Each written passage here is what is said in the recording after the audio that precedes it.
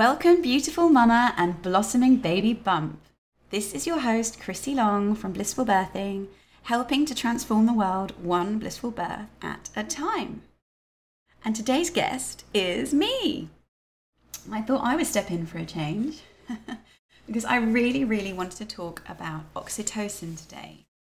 It is the hormone of calm, of love, of healing, connection.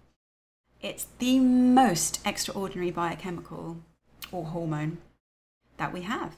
And we are all basically striving to get the most amounts of oxytocin in our system through things like, for the healthy ones out there, through things like meditation or practicing mindfulness, yoga, walking in nature, all those kinds of things that we might do. And for those more kind of unhealthy version of ourselves, where we've all been, so no judgment, but people try and get oxytocin from drinking alcohol, or maybe even from taking drugs or smoking cigarettes.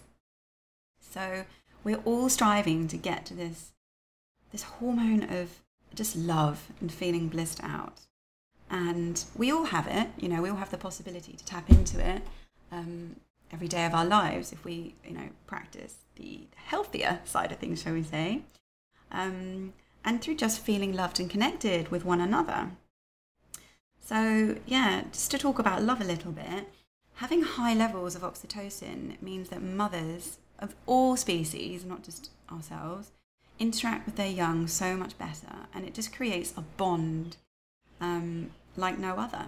They can nurse better, the milk production is flowing, they can sleep better, both mother and child, that is. It reduces their blood pressure. The mothers are less stressed, less sensitive to disturbances in their environment. They can just handle and ride things a lot better. And often it induces sleep in both the mum and the baby when you're feeding and nursing. And it just creates this lifelong bond. And even to the extent where siblings will feel more bonded through the mother having high levels of oxytocin and showing the young ones how they have to behave with each other as well in a loving and kind way. So it's just a fantastic thing to have on board, And it also influences and is influenced by other neurotransmitters, basically brain hormones, like serotonin and dopamine and noradrenaline, which are all happy hormones and hormones to reduce stress levels, basically. The other area where we have it regularly, hopefully regularly, is when we orgasm. You know exactly, hopefully, what that feels like. After you've had an orgasm, you just feel really calm and blissed out. And that's the time usually when you and your partner will say loving words to each other and you just want to touch and cuddle and revel in that beautiful, beautiful feeling. So you've all come across it.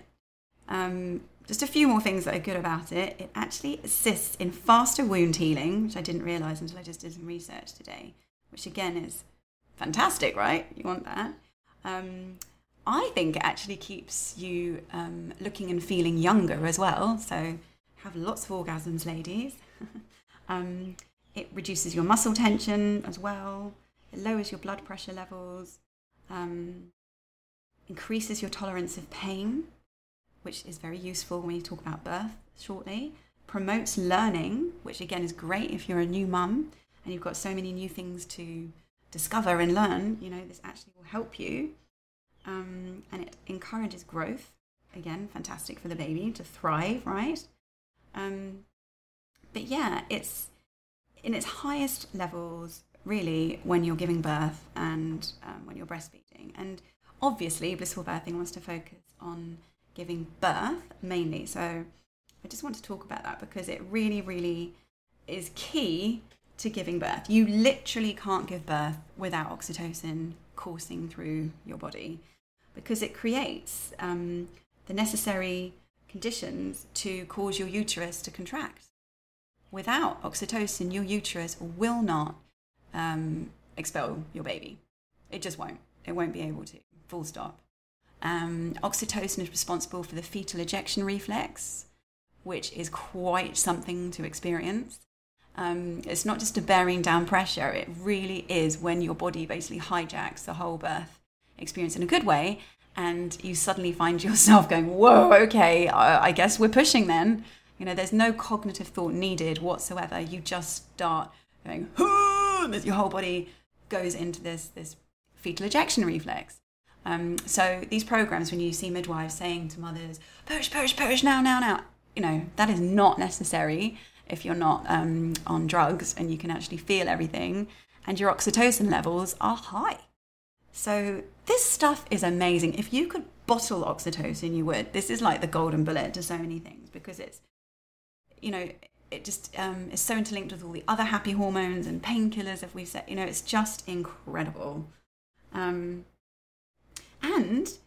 it also increases the storage of nutrients. So again, really great for your baby, you know, when it's born, to make sure it absolutely thrives.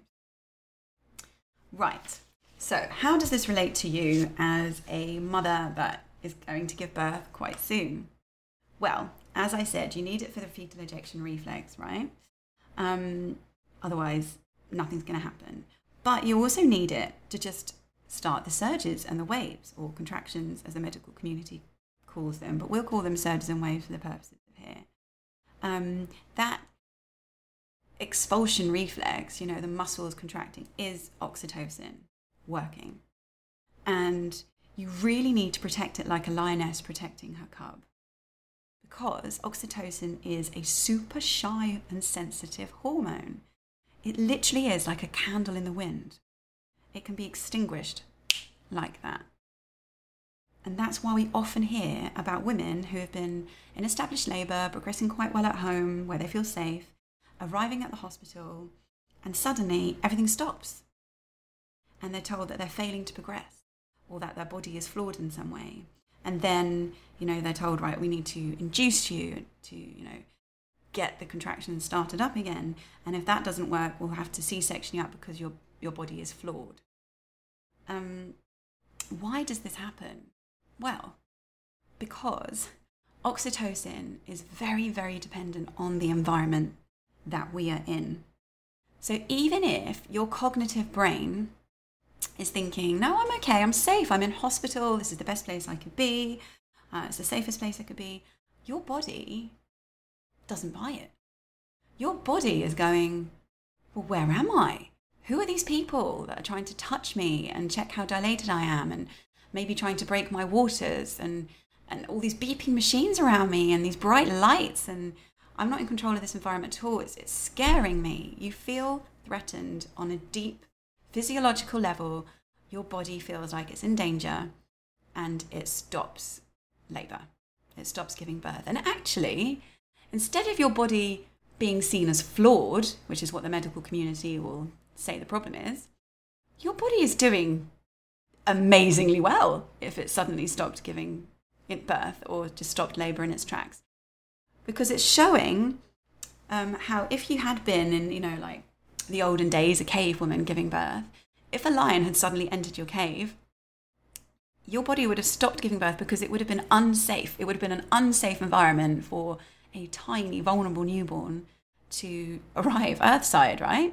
So actually, your body is protecting your baby when it goes into this clamping down, shutting off, giving birth state. So there's nothing wrong with you. In fact, it's just showing that everything is working very, very well. What is wrong is the system and the environment you're in. If you want to give birth, you have to feel 100% safe in your environment.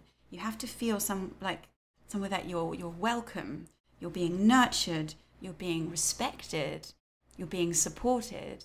The people around you really need to feel like your best friends in your tribe, and they need to be tiptoeing around you to make sure that you feel really, really safe, which usually, if you look at other mammals that are able to give birth pretty seamlessly and effortlessly compared to human beings, other animals will instinctively go to a dark, quiet place on their own, where there aren't any bright lights, where there aren't others around that could interrupt the flow. And, you know, they give birth quickly and efficiently. So we mustn't ever think that there's something wrong with our body, we really have to just think, how can I help my body to feel safe and to feel protected and to get that oxytocin really, really flowing?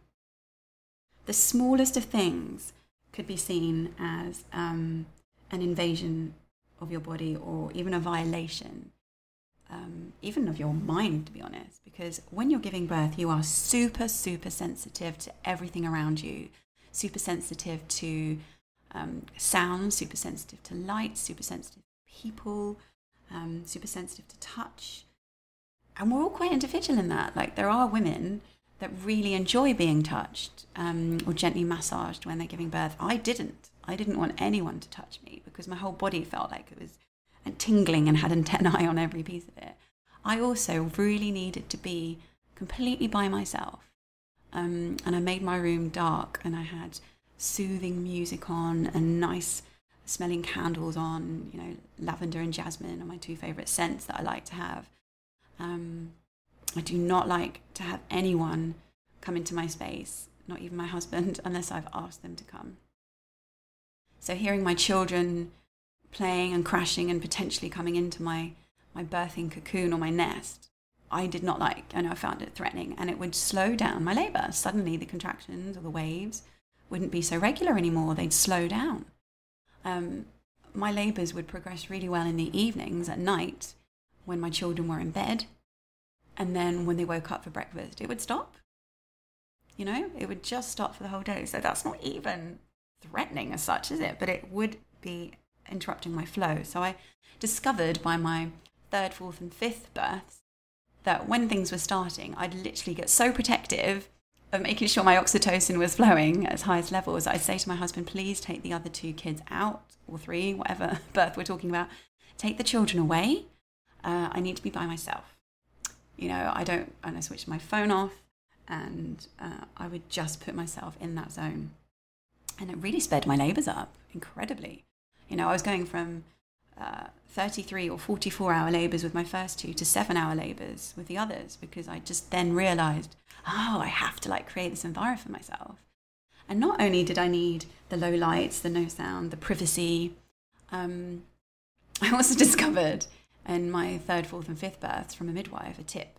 And she said, look, it may seem inappropriate to you, but why don't you try pleasuring yourself while you're in labour? And at first, you know, typical English prudeness, I was like, don't be ridiculous. This is not what I'm going to do. That's the last thing I feel like doing, you know.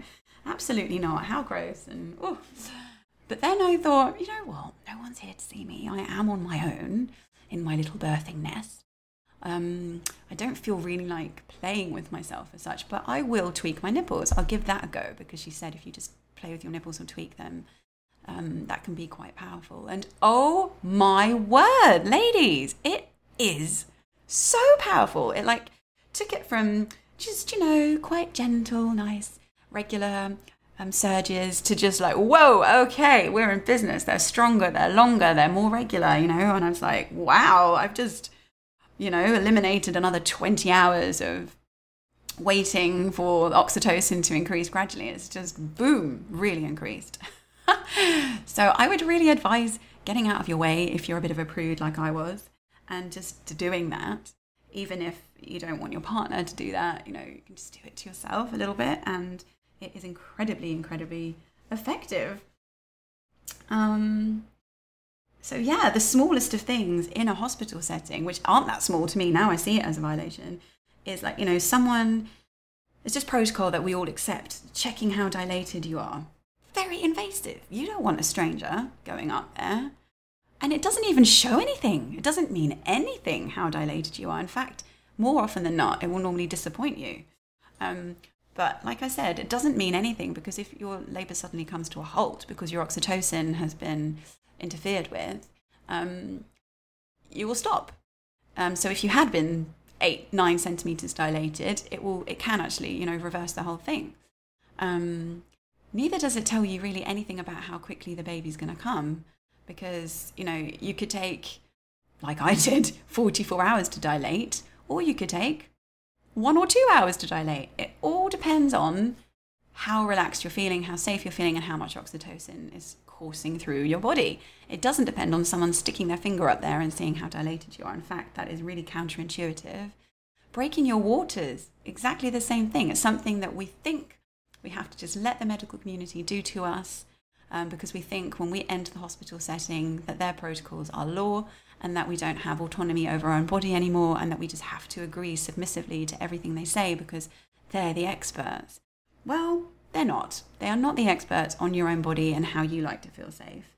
And actually, breaking the waters has a whole host of other complications that can come with it, from infection and the nuchal cord dropping down and endangering your baby's life to all sorts. You just don't need to do it.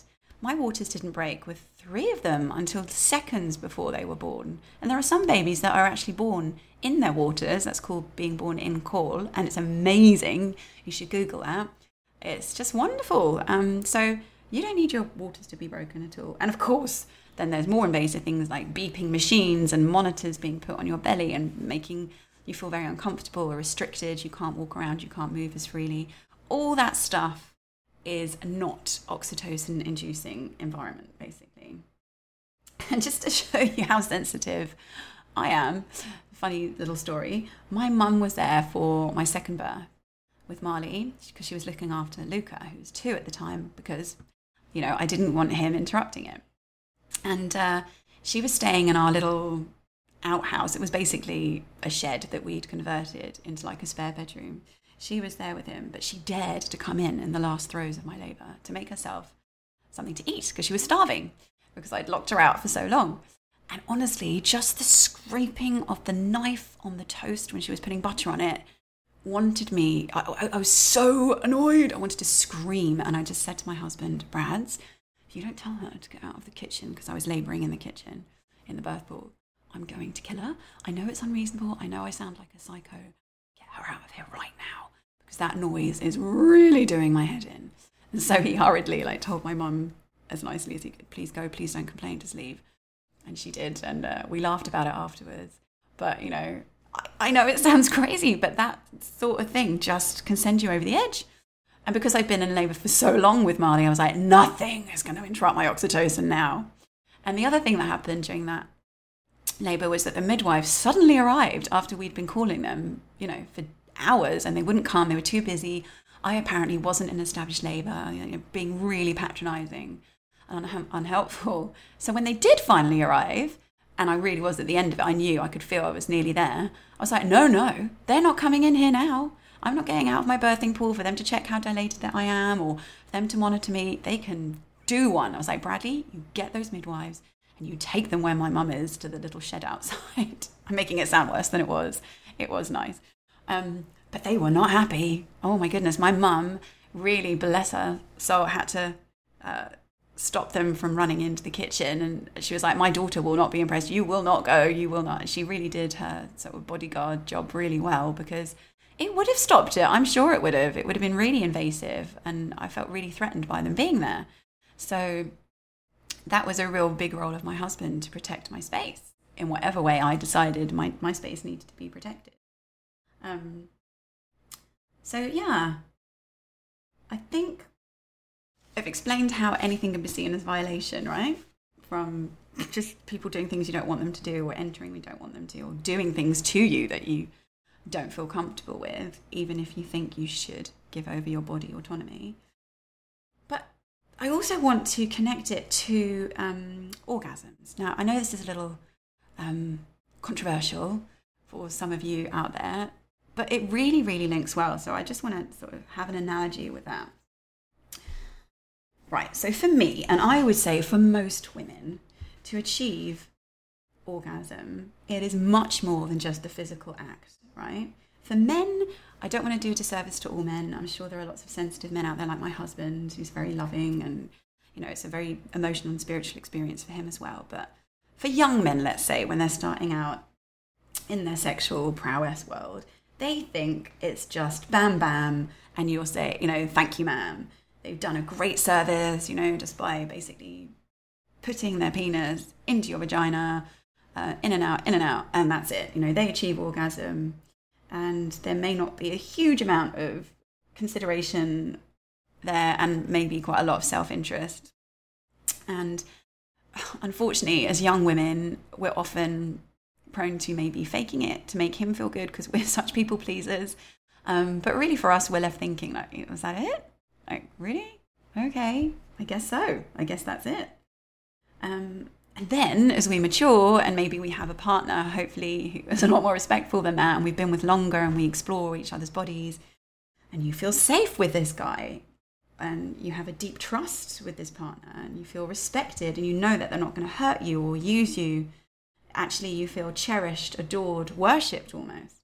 That's when we get to the state of being able to achieve an orgasm, because for us, it's a far more emotional thing. We need to feel emotionally connected. We need to feel understood, and we need to feel loved. And I think you'll be able to relate to this. Like, if you've had an argument with your partner and you're feeling any resentments, that really isn't the time to achieve orgasm with him afterwards. Because if you feel emotionally disconnected, the last thing you want to do as a woman is have sex with your partner. Am I right? Well, for me, totally the last thing. You know, I feel deeply wounded if we've had an argument, and it takes a lot of emotional reparation for me to even want to enter the bedroom with him. I say bedroom. We never have sex in the bedroom anymore because I sleep with the babies. But anyway, wherever it is that's the last thing you want to do. And environmentally speaking as well, for me, and I'm sure for many of you, it's really important that that's right. You know, that you've got your privacy, that you don't have your kids banging on the door, or I don't know, the gardener showing up, or a neighbour banging on the door. You know, that will stop your oxytocin levels flowing to achieve orgasm. Even things like the lighting not being right. We're such sensitive creatures. You know, we often want to turn the lights down because then we don't feel so self-aware and worried about our partner maybe catching our cellulite, you know, seeing it, or seeing that our, you know, legs are a bit hairy, or I don't know, that we're just not absolutely perfect because we're so self-critical. So we will often want to have the lighting just so as well. We also don't want to feel pressurized or forced upon. You know, often men think they're being spontaneous and it's all really sexy, just, you know, grabbing you in a place where you don't expect it. And you're like, hey, no, man, back off. This is totally not the time or the place, you know? No. And, you know, you have to feel like you actually want to have sex as well, rather than your partner putting it on you and pushing it on you. And can you see how, you know, when we listen to very typical hospital birth stories, how so many of the conditions to just have an orgasm and get your oxytocin flowing are violated in the hospital, because often they're calling it actually birth rape. So often the protocols, very well-meaning protocols that medical people will put on you, like, right, we have to check how dilated you are, we have to break your waters, we have to give you an episiotomy, whatever. It feels like they're just forced upon you and pressurized on you, and you're guilted into doing it for the safety of the baby. But it's quite manipulative, actually, and it's very forceful. So how on earth are you supposed to produce oxytocin when you're feeling like that? And again, you're not in nice low lights or anything. You're in bright lights. You're with a bunch of strangers. Your oxytocin just basically isn't going to flow. There's no privacy, you know, because you've got all these people walking in and out and making demands. So can you see how the analogy of trying to achieve an orgasm is very much like the analogy of trying to give birth and open up and dilate and encourage the fetal ejection reflex? You really, really need to protect your oxytocin, really, like a lioness. Because even if you have a home birth and you think you've got everything set up and established the way you want it, the presence of a midwife at a home birth, if she doesn't fully respect your conditions and your terms, if she tries to force her protocol upon you, even in the most loving of ways, like every half an hour, I just have to check the heartbeat of the baby, darling. We just have to get you out of the pool again, or we just have to do this and that, can actually sabotage and railroad the whole thing. And that's why, you know, quite a few women now are choosing to just have doulas or free birth at home. What I did, and I have to say, I think this was my favourite birth, even though I have free birthed and I loved them and, you know, everything was fine. But my favourite birth is where I had a doula and I had a midwife. But my midwife wasn't anywhere near me. I know that sounds weird. I just wanted to know she was nearby. But I had a talk with her and I said, look, it's not personal at all. But to feel safe, would like to have you downstairs while I'm in my birthing nest upstairs. I don't want you to check anything. I don't want you to check with a monitor. I don't want you to check my dilation. I don't want you to break my waters. I just want you there for peace of mind, that once the baby has been born, that you're there to check everything's okay. That's it. And she fully respected it. I mean, hats off to the woman. And the people that came with her must have thought it was the most crazy home birth ever, because she came with a few student midwives because they wanted to see and witness a home birth. This was in Spain, and it's very unusual to have home births there. But they were basically just making themselves cups of tea and waiting downstairs until the baby was born, because I didn't want them to potentially interrupt my oxytocin flowing, you know, by maybe saying something that would worry me or looking at me in a way that I don't know, I just didn't want it. And it worked really well and it was lovely. So just be aware of the fact that if you do have a midwife at your birth, that you've really talked about how you want her to behave, when you want her to be there. This is not a time to be a people pleaser and consider their feelings. This is a time to just consider yourself, because this is your birth and your baby's birth. And all that matters is that you feel 100% safe and supported and nurtured, and you just figure out what that means to you, because we are individual. I think we're very similar in many ways, that we don't want to be prodded and probed and all that. But, you know, you may, for example, enjoy having some massage from your partner or from your midwife, whereas I didn't.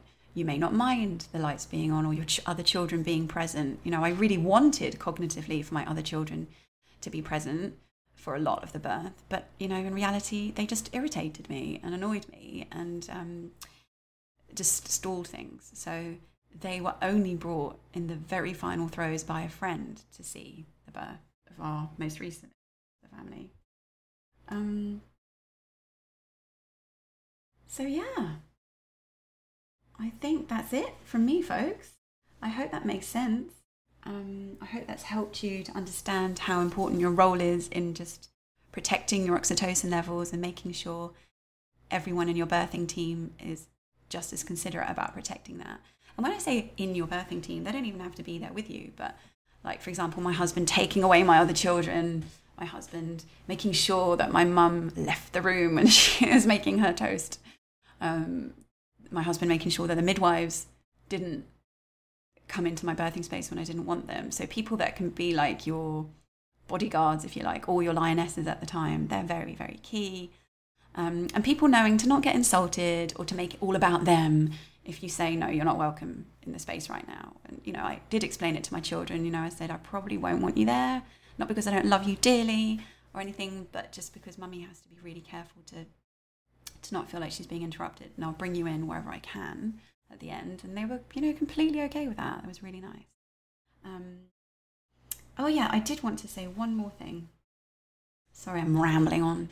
But it's very, very underestimated. The hour after you've given birth to your baby is called the golden hour. And we don't realise how important it is to keep oxytocin flowing even then. Actually, you know, just as important.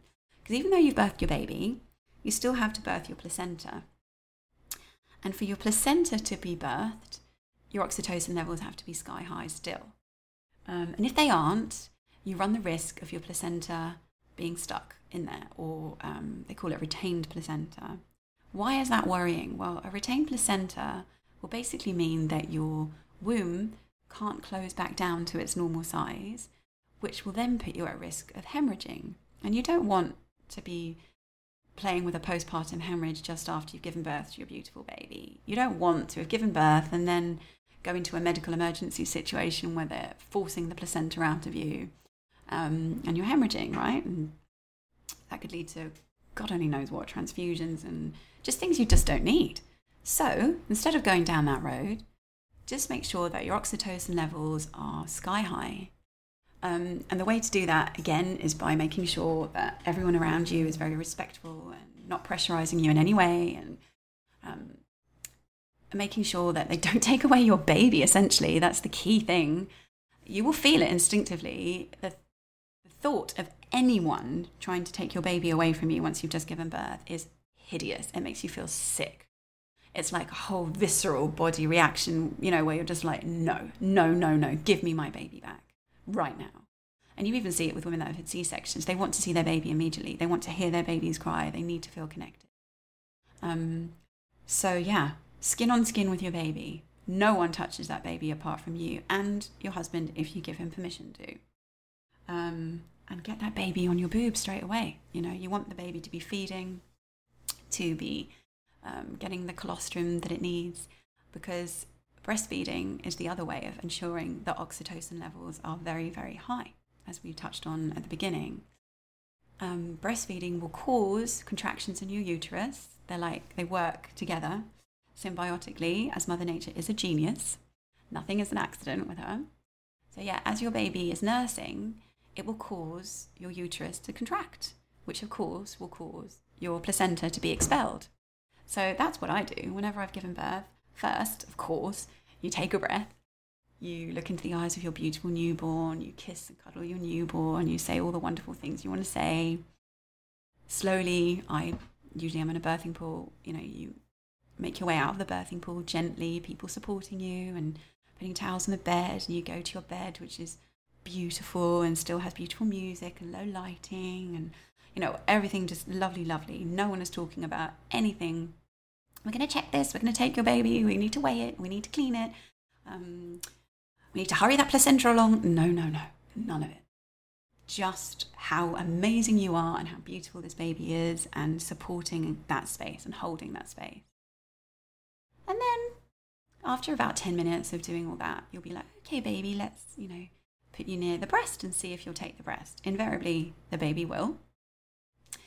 And it will start suckling. And then after about 5-10 minutes of that happening, you will feel the impulse to birth your placenta. And, gravity always helps. So I find staying in the bed not that helpful. I tend to get up, go in the shower with the baby still on the boob, have a shower, or if you still feel, a little bit weak, sit on the toilet, but back to front, so that you're kind of facing the back of the toilet, and put a kidney dish or some kind of bowl. We just used a bowl from our kitchen. Plop that in the toilet, because that will catch your placenta, because obviously it's quite big. You don't want that getting stuck in the toilet. And you might want to use your placenta, to make some herbal tinctures from it, or to even have it raw. And honestly, after a little bit of breastfeeding, and again, feeling relaxed, so no other children in there with you, no midwives in there with you, again, after Marley's birth, the midwives were just, I think they felt like they just needed to feel like they were doing something, because they'd been put in the shed with my mum. So at that point, they were like, yes, you need to pull the placenta out. They were literally tugging on the cord to get the placenta out, which thankfully my doula said, no, stop doing that. That's really dangerous. It will come when it's ready. Could you please give her some space? And she said, Chrissy, you need to say, give me some space. So, after about 5 people being in this tiny bathroom with me, I said, yeah, actually, could you all please leave? I just want to be in here with my baby. Could you please respect my space? And they all left in a huff and a puff. And out the placenta came, no problem. But if they'd been pulling on it for ages, I don't think it would have come.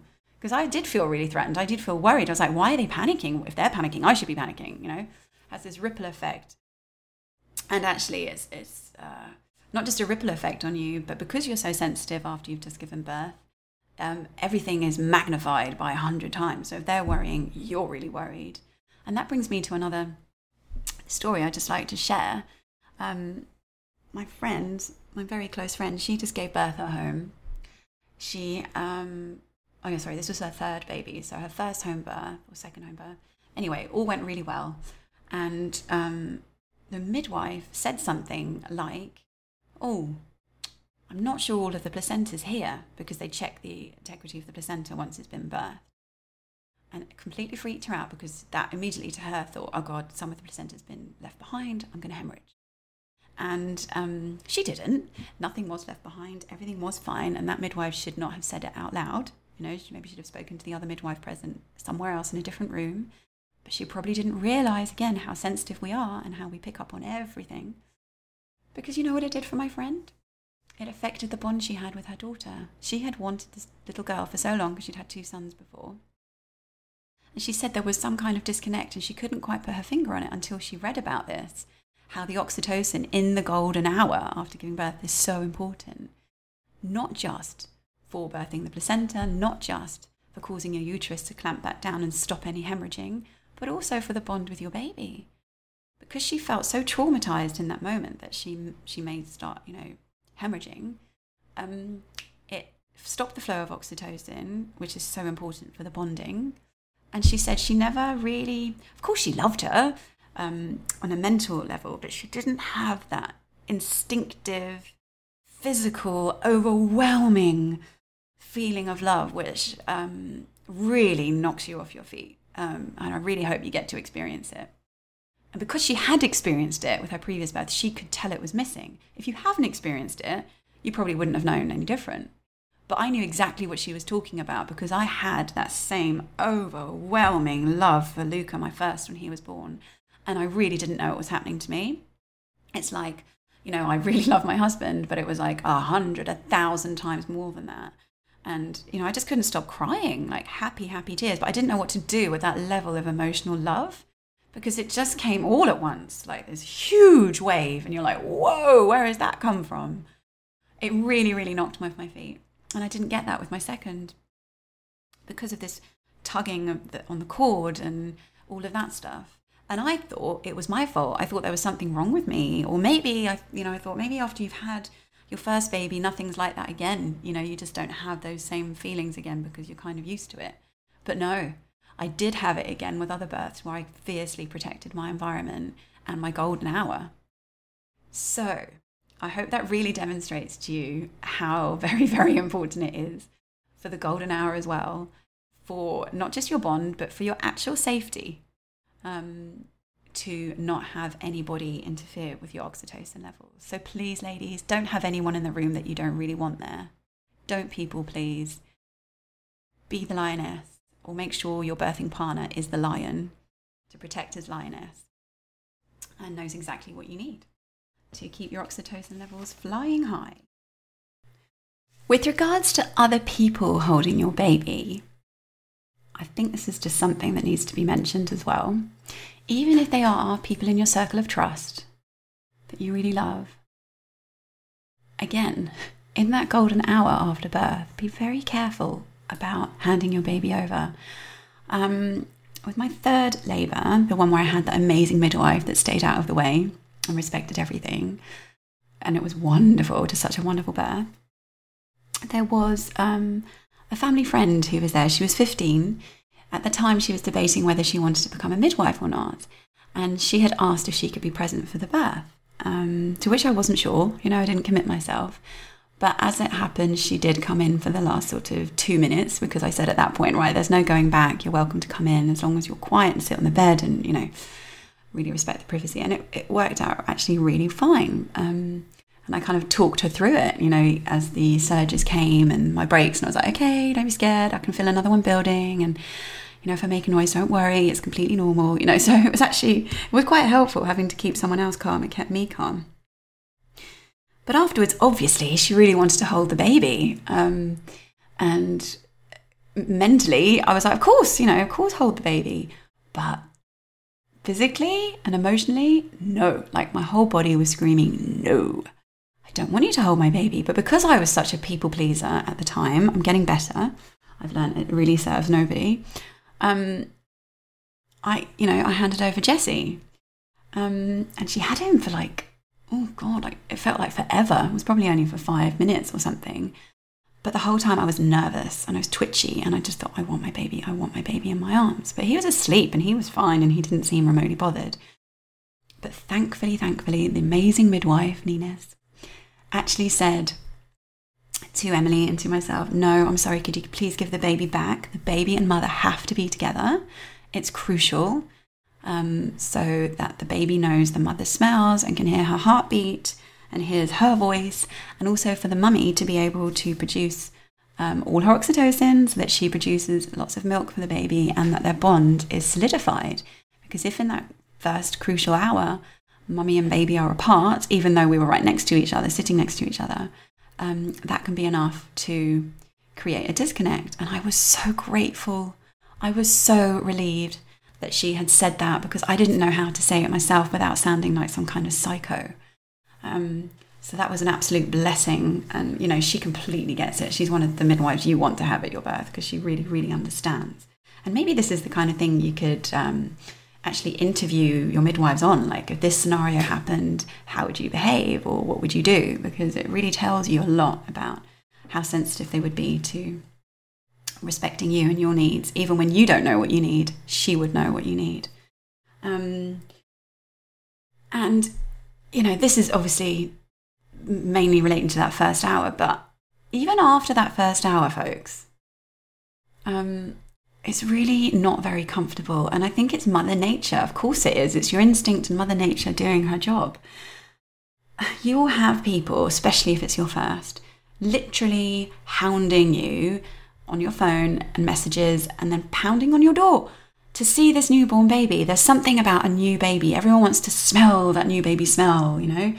A fresh one has entered, and it's like, oh my Lord, hopefully the baby will be around for a long time and you can see it when we're good and ready. But people are desperate to see this baby and hold it and hear the story firsthand. And we had a neighbour who we never spoke to arrive at something like 7 a.m, something ridiculous, when we were all just, you know, cocooned in our lovely bed with the baby, bringing us tomatoes. Like, she's never brought us anything before, but that was the excuse. Tomatoes, so that she could get a glimpse of the baby or hear the story or something. And thankfully, Bradley, my husband, was really firm with her and just said, I'm sorry, it's really just not appropriate. You know, we'll take your tomatoes, thanks. But no, you know, they're in bed. They're bonding. This is not the time to get Chrissy out of bed, get her all dressed and make her feel like she needs to perform and, you know, get the baby serenaded around the room. We had the same with, like, not even our in-laws, but his brother's wife's parents suddenly turned up at the door, unannounced, completely unannounced, and then went on to tell us the most boring story about these pillows they'd bought. And I thought, I couldn't give a toss about your bloody pillows. I want to only talk about the amazing thing that's just happened. My whole world has just changed. But you're there, forced to make polite conversation, make them cups of tea, offer them cake, and you're like, oh. And of course, they want to hold the baby, so you're serving while everyone else is getting to hold your baby. And we had a day of it, I think on day 2 or 3, where something like 3 or 4 different groups of people were coming round to the house, not all uninvited, some because I genuinely felt so proud and wanted to show off my baby to them.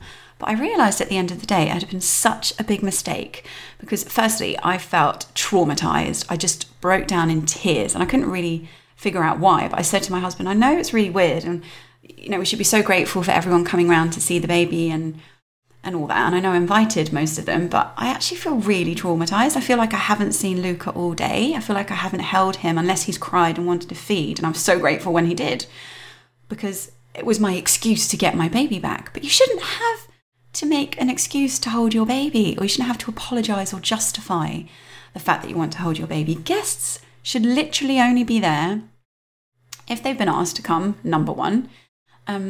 I think after an initial week, at least a week of you just being with your baby by yourself, unless it's your mum or dad or someone you really, really want there, someone really close. But everyone else, no, I'm sorry, they can wait, because it just causes real deep levels of anxiety in you as a mother. It can't be good for the baby either to be confused with their different smells, their different voices, just handed around like a piece of bread almost. It's like, no, you know, they want to be with their mum. And guests should always bring food. They should be the ones making you cups of tea or cleaning up your house while you sit on the sofa nursing your baby. Not while they get to cuddle your baby and you're running around making them cups of tea. Sorry, this is England, so we always make copious amounts of cups of tea for any occasion, celebration or commiseration. So yeah, just be aware of that fact that everyone will want to be there, and you will probably also be just as guilty wanting to show your baby off. But you know what? It ends up actually being quite a traumatic experience. So take your time. Your baby's going to be around for a really, really long time. And never, ever book more than one person a day or, you know, one group of people, one family a day to see your baby. It's too much. It's just way too much. Because going with the fact that you're handing your baby around and all that goes the fact that you feel stressed because you normally think, oh God, my house isn't clean. Oh no, what do I have to offer them? So your stress levels go up. This is not a time for your stress levels to be anywhere but down, like non-existent. So, yeah, I just wanted to part on that thought. Okay, sending you all lots and lots of love. Give that baby bump a nice little stroke from me. Okay, bye for now, guys. Hey beautiful mama, this is Chrissy again. If you want to find out more about me or on how we can work together, just head to my website, which is blissfulbirthing.com. And from there, you can scroll down the page and you'll see the links to my other social media channels on there. And it would be great if you could follow me on there. And can I also ask you a massive favor? Could you rate and review this podcast? Because that way we can help reach more women like you who want to join a nurturing birthing sisterhood like this. And of course, feel free to share this with as many of your pregnant friends as possible. I really hope you enjoyed today's episode. Talk soon.